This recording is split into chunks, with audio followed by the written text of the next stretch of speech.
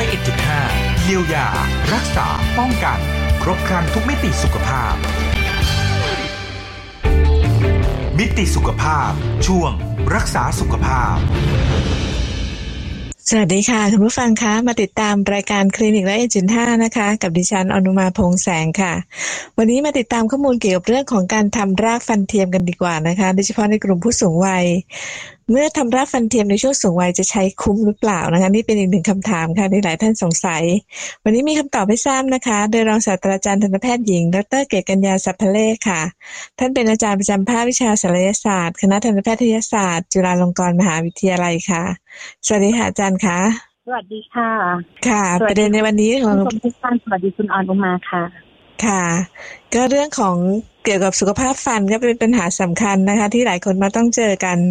ในกลุ่มผู้สูงวัยนะคะก็อาจจะมีการเสียฟันตามธรรมชาตินะคะเนื่องจากว่ามีปัญหาฟันผุหรือเกิดอุบัติเหตุนะคะซึ่งก็มีแนวทางในการที่จะแก้ไขปัญหาได้หลายทางหนึ่งในนั้นก็คือการทำรากฟันเทียมนะคะหลายคนน่าจะเคยได้ยินอยู่แต่ว่ายังอาจจะไม่ทราบขั้นตอนรายละเอียดนะคะรากฟันเทียมคืออะไรคะอาจารย์คะค่ะเดี๋ยวนี้ค่ะมีคนสนใจจะทำรากฟันเทียมกันมากขึ้นแต่ว่าอาจจะยังไม่ค่อยเข้าใจกันว่ารากฟันเทียมคืออะไร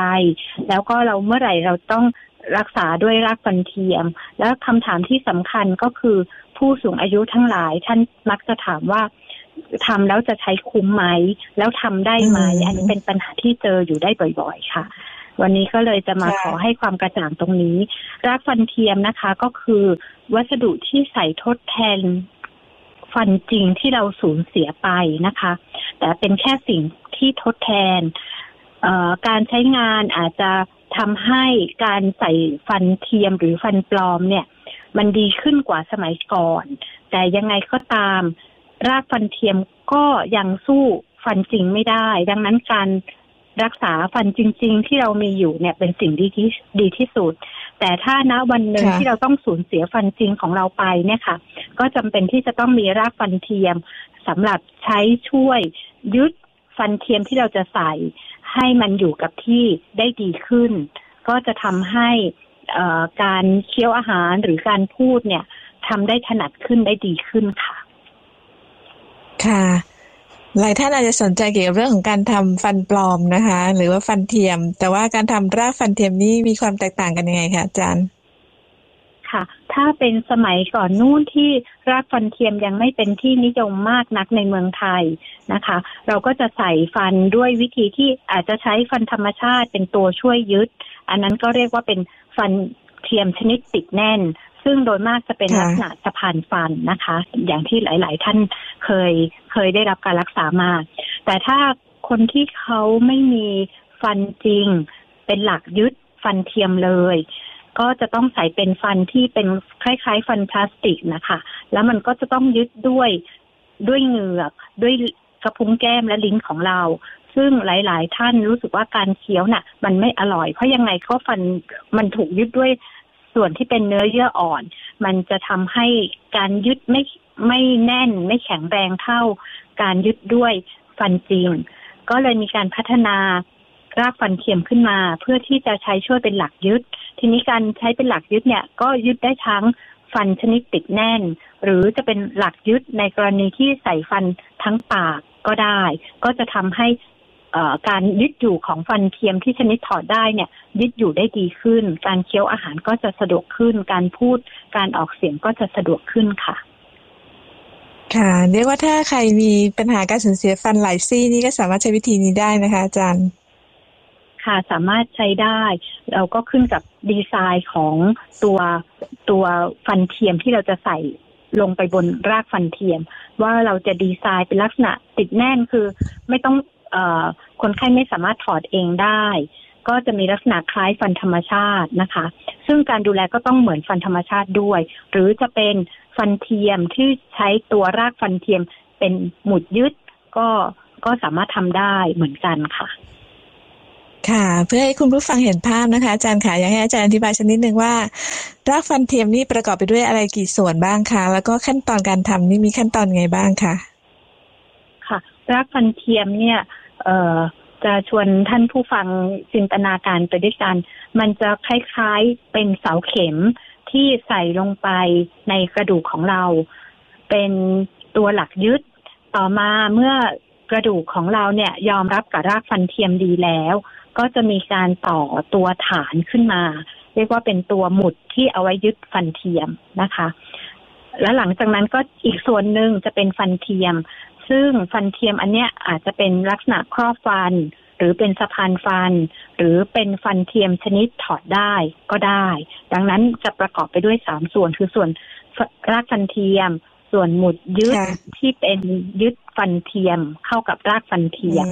แล้วก็ตัวฟันเทียมค่ะมี3ส่วนประกอบกันทีนี้ขั้นตอนการรักษาเนี่ยก็จะประกอบไปด้วยการที่เราจะต้องใส่ตัวรากฟันเทียมเข้าไปในกระดูกของคนไข้ก่อนถ้ากระดูกไม่เพียงพออาจจะต้องมีการเตรียมกระดูกตรงนั้นก่อนนะคะแล้วก็พอใส่รากฟันเข้าไปแล้วรอระยะเวลาที่เหมาะสมโดยมากก็อาจจะเป็น 4-6 เดือนนะคะแล้วก็ค่อยมาต่อตัวหมุดยึดแล้วก็ตัวฟันเทียมอีกขั้นตอนหนึ่งค่ะค่ะก็จะเห็นได้ว่าใช้เวลาค่อนข้างนานเหมือนกันนะคะอาจารย์ค่ะค่ะก็บางรายก็อาจจะนานกว่านั้นขึ้นกับสภาพของกระดูกที่หลงเหลืออยู่ค่ะค่ะ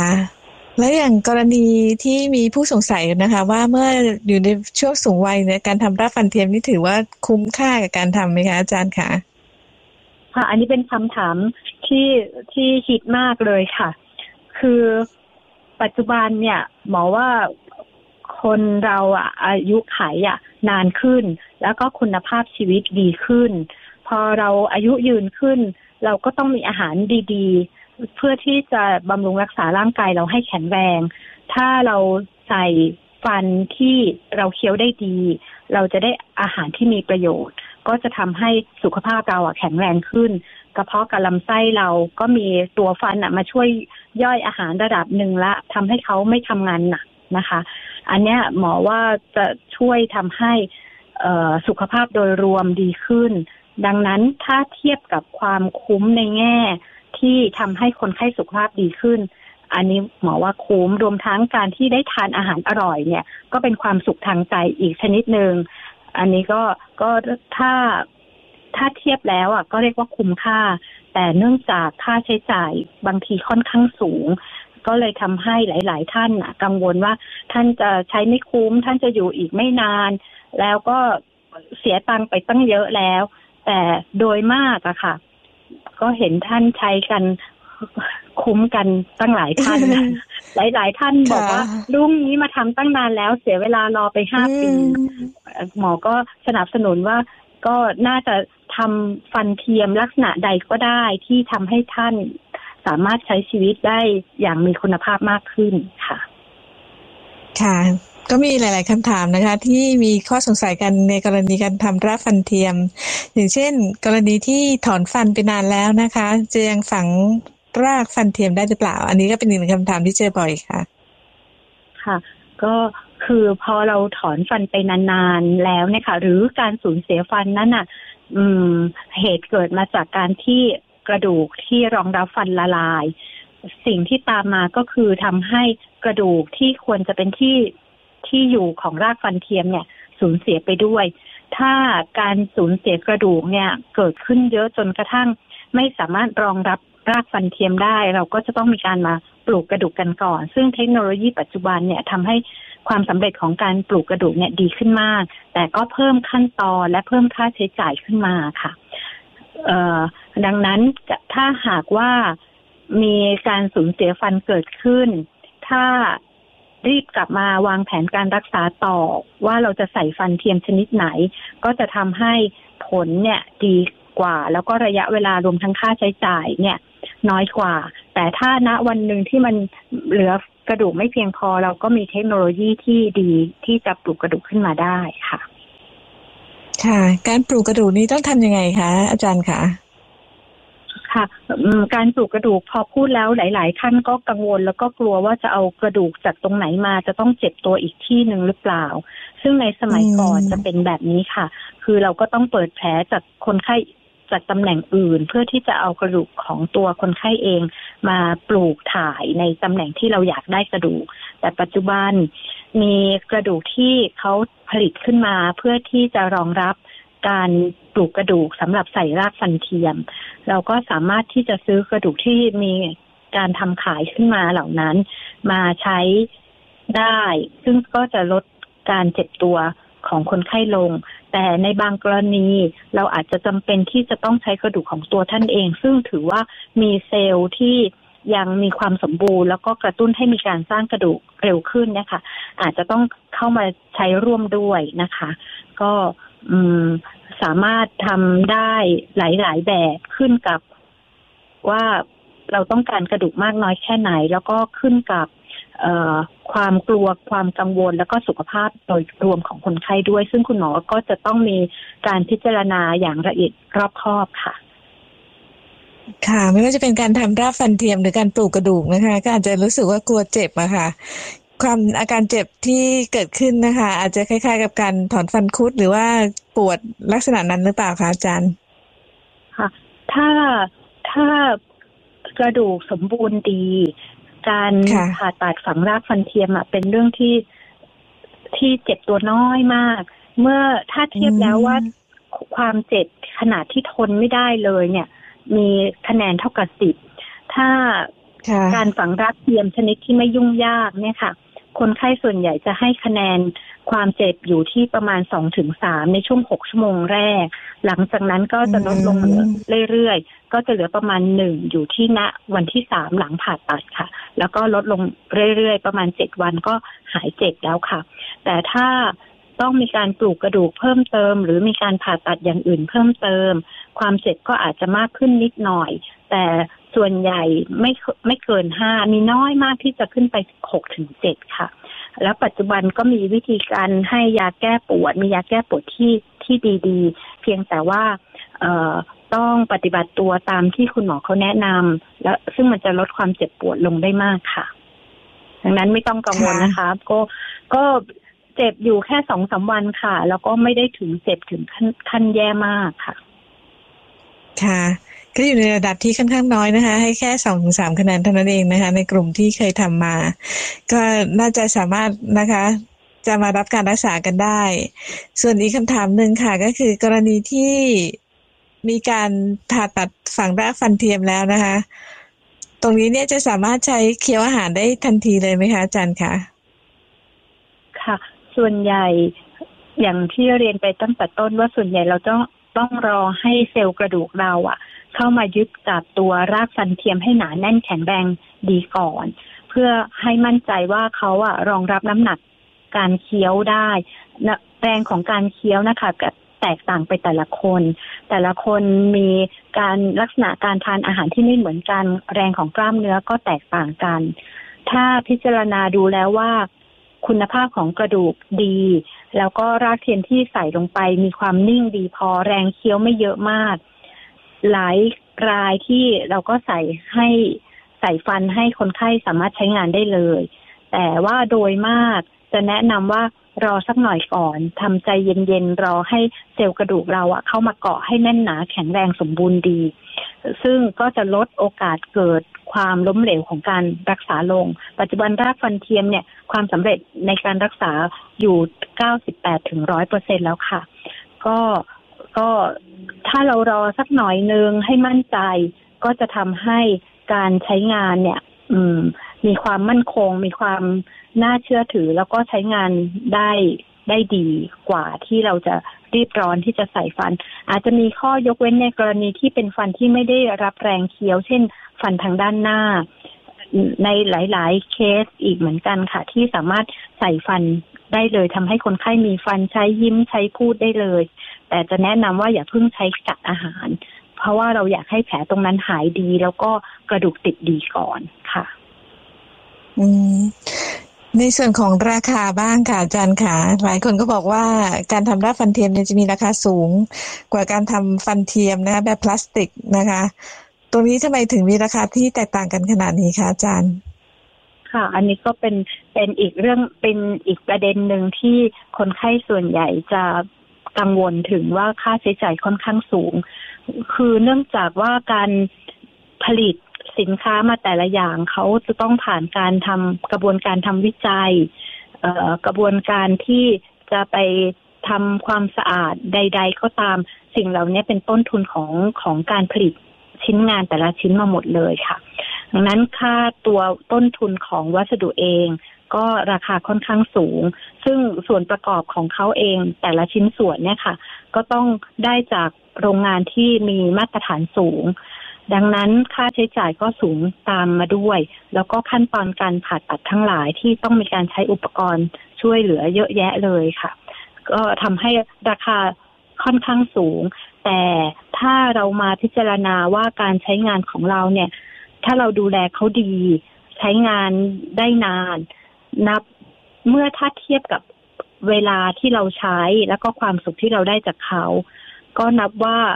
คุ้มค่าค่ะเมื่อเทียบกับราคาที่สูงค่ะบางท่านที่เคยทำฟันเทียมหรือฟันปลอมมาก่อนนะคะอาจารย์พอใส่ไปสักพักหนึ่งเนี่ยอาจจะมีอาการหลวมหรือหลุดขึ้นมาได้กรณีการทำรากฟันเทียมอาจจะมีอาการโยกแล้วก็หลุดได้เหมือนกันไหมคะอาจารย์ค่ะฟันเทียมหรือรากฟันเทียมเนี่ยเขาก็ต้องการดูแลรักษาที่ดีเหมือนกันถ้าเราทำความสะอาดได้ดีหมายความว่าแปรงเหมือนฟันธรรมชาติมีการใช้ไหมขัดฟันแปรงซอกฟันช่วยขจัดเศษอาหารไม่ให้เกิดการหมักหมมของเศษอาหารหรือแม้กระทั่งคราบแบคทีเรียที่จะทำให้เหงือกอักเสบเพราะเหงือกอักเสบก็จะทำให้การอักเสบลงไปถึงกระดูกทีนี้ถ้ากระดูกมีการอักเสบเขาก็จะละลายตัวไปพอละลายตัว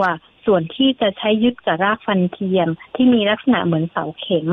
ถ้าเสาเข็มอยู่ในดินที่แน่นหนาแข็งแรงดีเสาเข็มก็มีความมั่นคงลักษณะนี้ก็เป็นเช่นเดียวกันค่ะถ้ากระดูกแน่นหนาแข็งแรงดีแล้วก็มีความสูงความหนาที่ดีการยึดอยู่กับรากฟันเทียมก็จะดีดังนั้นการดูแลรักษาเขาที่เหมาะสมในด้านการทำความสะอาดรวมถึงการใช้งานหลายท่านเข้าใจว่ารากฟันเทียมเป็นโลหะใช้เคี้ยวอาหารที่แข็งเหนียวได้แต่กลับกลายเป็นว่าทำให้เกิดแรงกระทำที่มากเกินไปก็มีโอกาสทำให้กระดูกละลายหรือรากฟันเทียมแตกได้ดังนั้น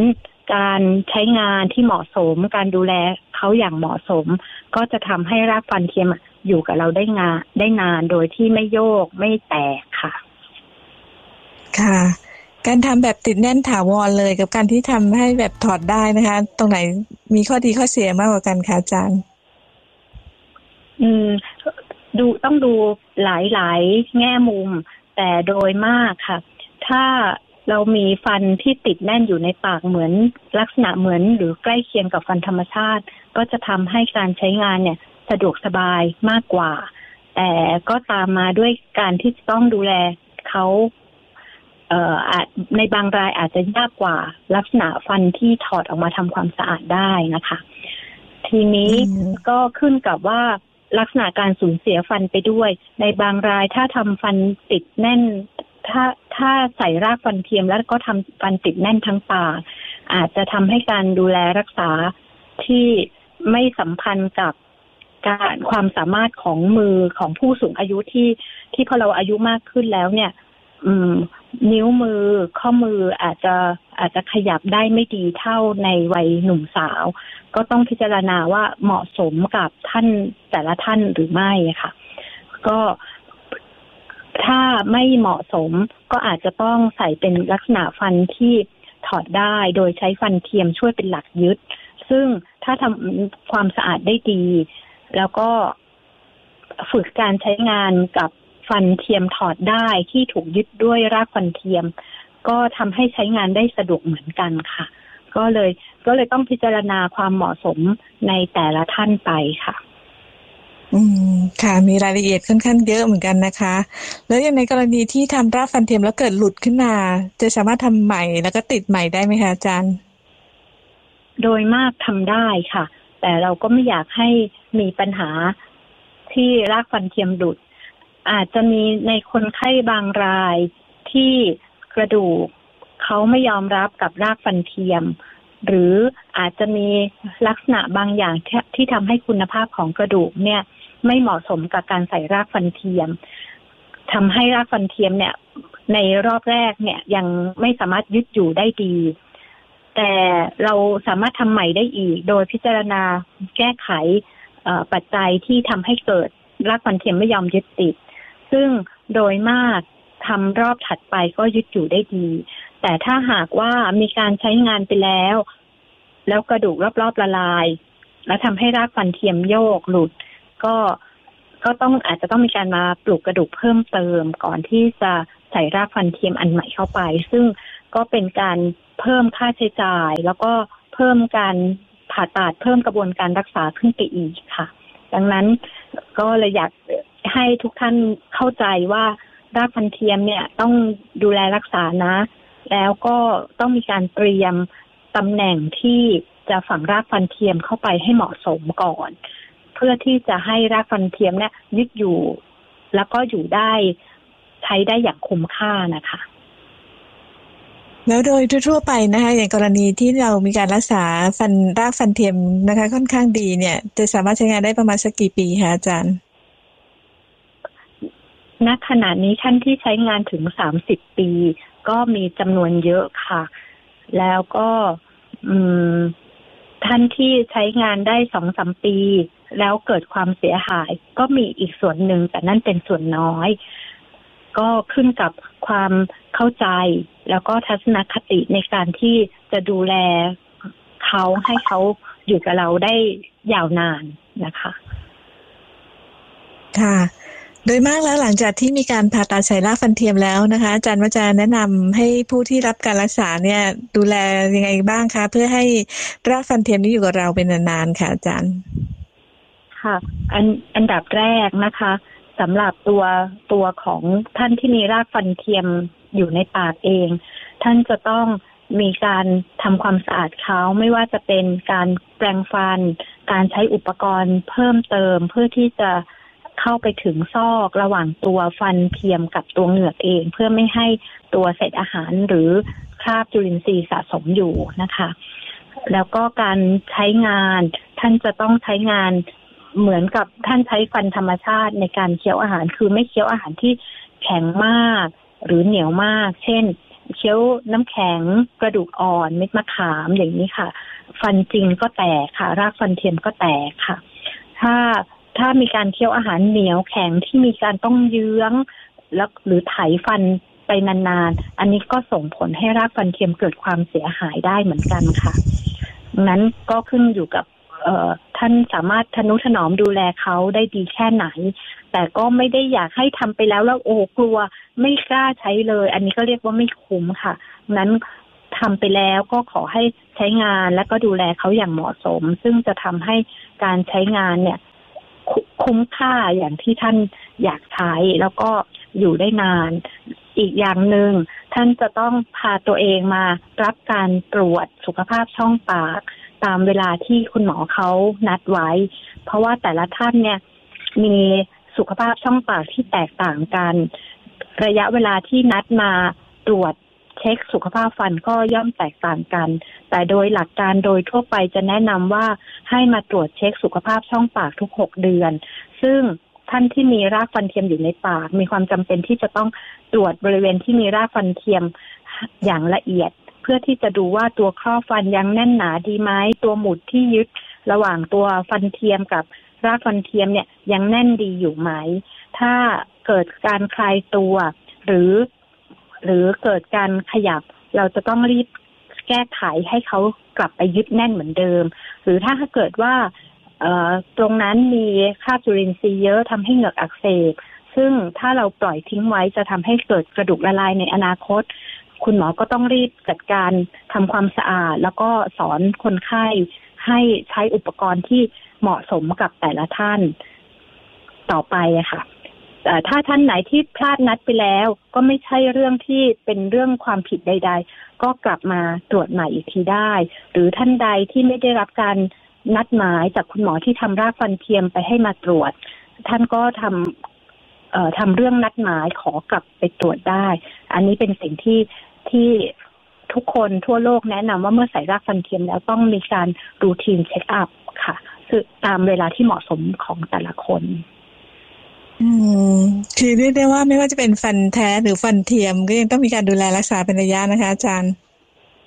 ค่ะ ซึ่งอันนี้บางท่านก็มีความเข้าใจที่ผิดอีกเหมือนกันว่าไม่รู้สึกว่าปวดฟันเจ็บฟันก็ไม่ต้องมาเช็คแต่ความเป็นจริงคือถ้าเราปวดเจ็บเกิดขึ้นแล้วนั่นคือมีความเสียหายเกิดขึ้นแล้วการรักษาก็จะยากลำบากกว่าการที่เข้ามาตรวจในขณะที่มีสุขภาพช่องปากที่ดีเพราะว่าบางสิ่งบางอย่างเนี่ยท่านยังไม่รู้สึกถ้าเกิดว่ามันยังไม่เกิดความเสียหายเยอะรวมทั้งเวลามาตรวจแล้วคุณหมออาจจะขอส่งเอ็กซเรย์เพื่ออาจจะเอ็กซเรย์ฟันผุหรือเอ็กซเรย์ความมีรอยโรคตรงไหนที่ไม่สามารถเห็นด้วยตาเปล่าก็ควรจะต้องเอ็กซเรย์เพิ่มเติมโดยเฉพาะอย่างยิ่งตัวรากฟันเทียมโดยทั่วไปจะแนะนำให้เอ็กซเรย์กันปีละครั้งเพื่อที่จะดูว่ากระดูกที่ยึดรากฟันเทียมหรือว่าตัวน็อตที่ใช้ยึดตัวหมุดกับตัวรากฟันเทียมกับตัวครอบเนี่ยมันมีการคลายตัวหรือไม่รวมทั้งชิ้นส่วนต่างๆเนี่ยยังอยู่กับที่ดีหรือไม่อันนี้ก็แนะนำให้เอ็กซเรย์เช็คกันอย่างน้อยปีละครั้งด้วยค่ะค่ะชอบที่อาจารย์บอกนะคะบอกว่าถ้าไม่ปวดนี่ก็แทบจะไม่มาหาทันตแพทย์กันเลยนะคะเรียกได้ว่ามีโอกาสหลีกเลี่ยงได้ก็จะหลีกเลี่ยงกันค่อนข้างเยอะมากกว่าแต่จริงๆควรจะมาพบทันตแพทย์นะคะถึงแม้ว่าจะไม่มีอาการปวดก็ตามนะคะตรงนี้สำคัญมากๆเลยวันนี้ก็เป็นอีกหนึ่งข้อมูลค่ะที่อยากให้คุณผู้ฟังได้รับฟังรับทราบนะคะแล้วก็ใครที่สนใจลองไปติดต่อสอบถามเรื่องการทำรากฟันเทียมนะคะจะเห็นได้ว่าคุ้มค่าแล้วก็มีประโยชน์มากทีเดียววันนี้หมดเวลาแล้วค่ะดิฉันอนุมาพงษ์แสงนะคะและรองศาสตราจารย์ทันตแพทย์หญิงดร.เกศกัญญา สัพพเลขนะคะจากคณะทันตแพทยศาสตร์จุฬาลงกรณ์มหาวิทยาลัยลาคุณผู้ฟังไปก่อนนะคะขอบคุณสำหรับการติดตามรายการค่ะสวัสดีค่ะสวัสดีค่ะติดตามรับฟังรายการคลินิก 101.5 ได้ใหม่ทุกวันจันทร์ถึงวันศุกร์เวลา 10:30 น.ถึง 10:55 น.ทางสถานีวิทยุจุฬา FM 101.5 เมกะเฮิรตซ์